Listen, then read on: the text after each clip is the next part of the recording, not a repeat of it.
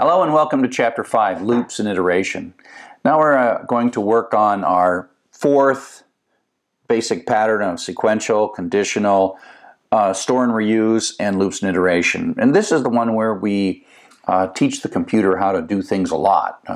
We can tell it to do something a million times. And so that's where we get the doggedness of computers, or the fact that they're so good at doing work for us because we can set them off to a task and they'll do it until it's done. So here's a very simple loop. Let's put the coffee over here. The keyword that we're going to start using is the while loop. We're also going to use the for later on. And the while loop functions very much like an if statement. The while starts it, and then this is just like an if statement. It's a question that leads to a true or a false answer.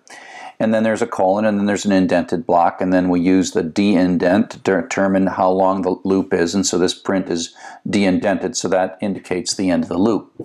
And so at some level, what's going to happen here is it's just going to run, and if this is true, it's going to run this code, and if it's false, it's going to skip the code. In that way, it functions like an if. The place that it doesn't function like an if is after it's run the code once, it goes up and then asks the question again. And so you can think of it going back up kind of to the top of the while loop and then re-asking the question, like, okay, is this going to run again?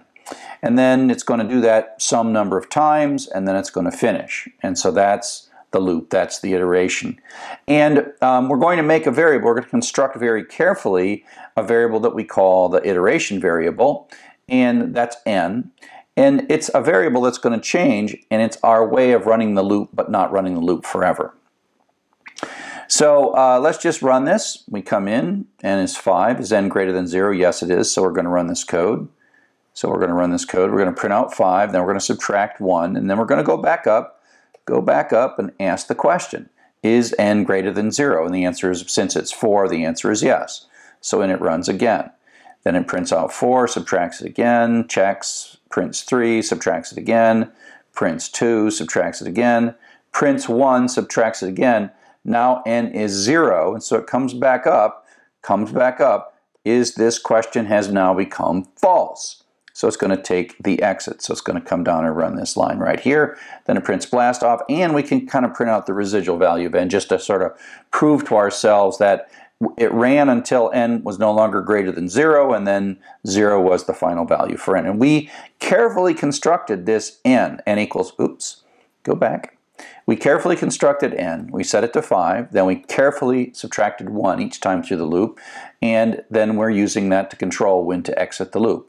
And so you could think of this loop as, for now, running 5 times, true, true, true, true, true, and then false finally.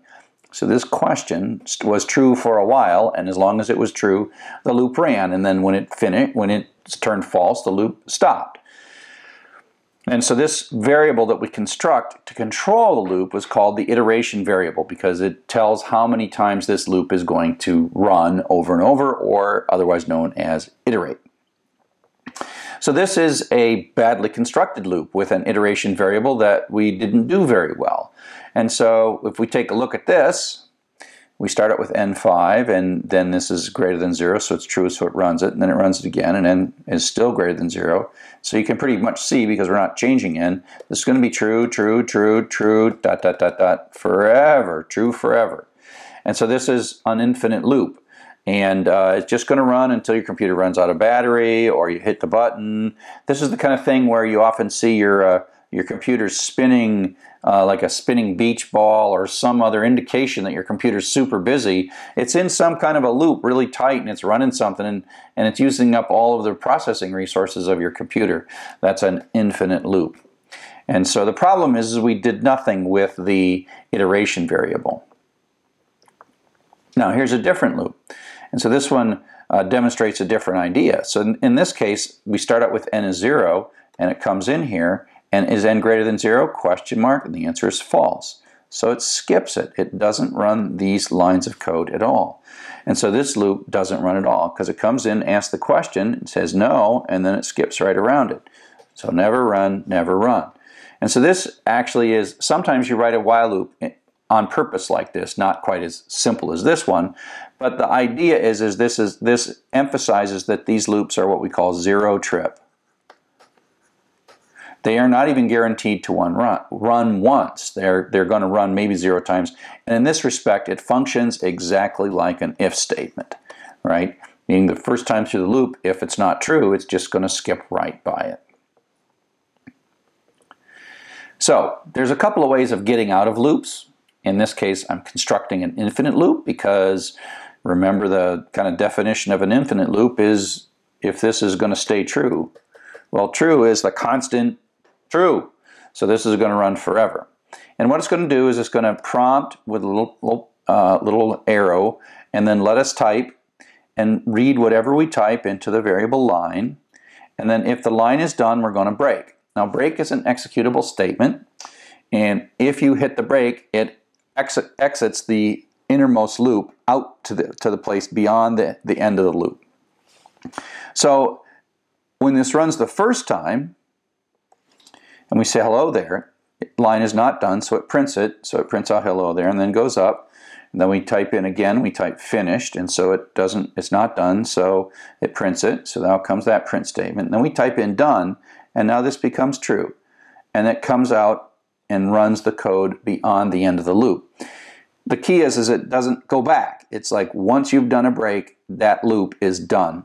And so you look at basically, the block that is the loop. So here's kind of the loop block. And then the break goes to the line after the end of the loop block.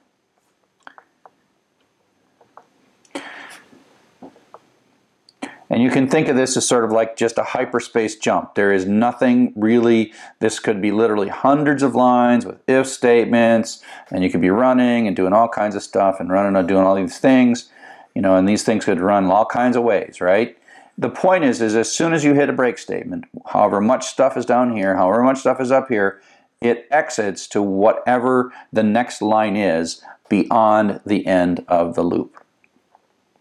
Continue is another loop control statement, but it works differently than break. So break says get out of this loop. Continue effectively says stop this iteration. We're done with this iteration. And so continue says go up back to the top of the loop. Oops. Yeah.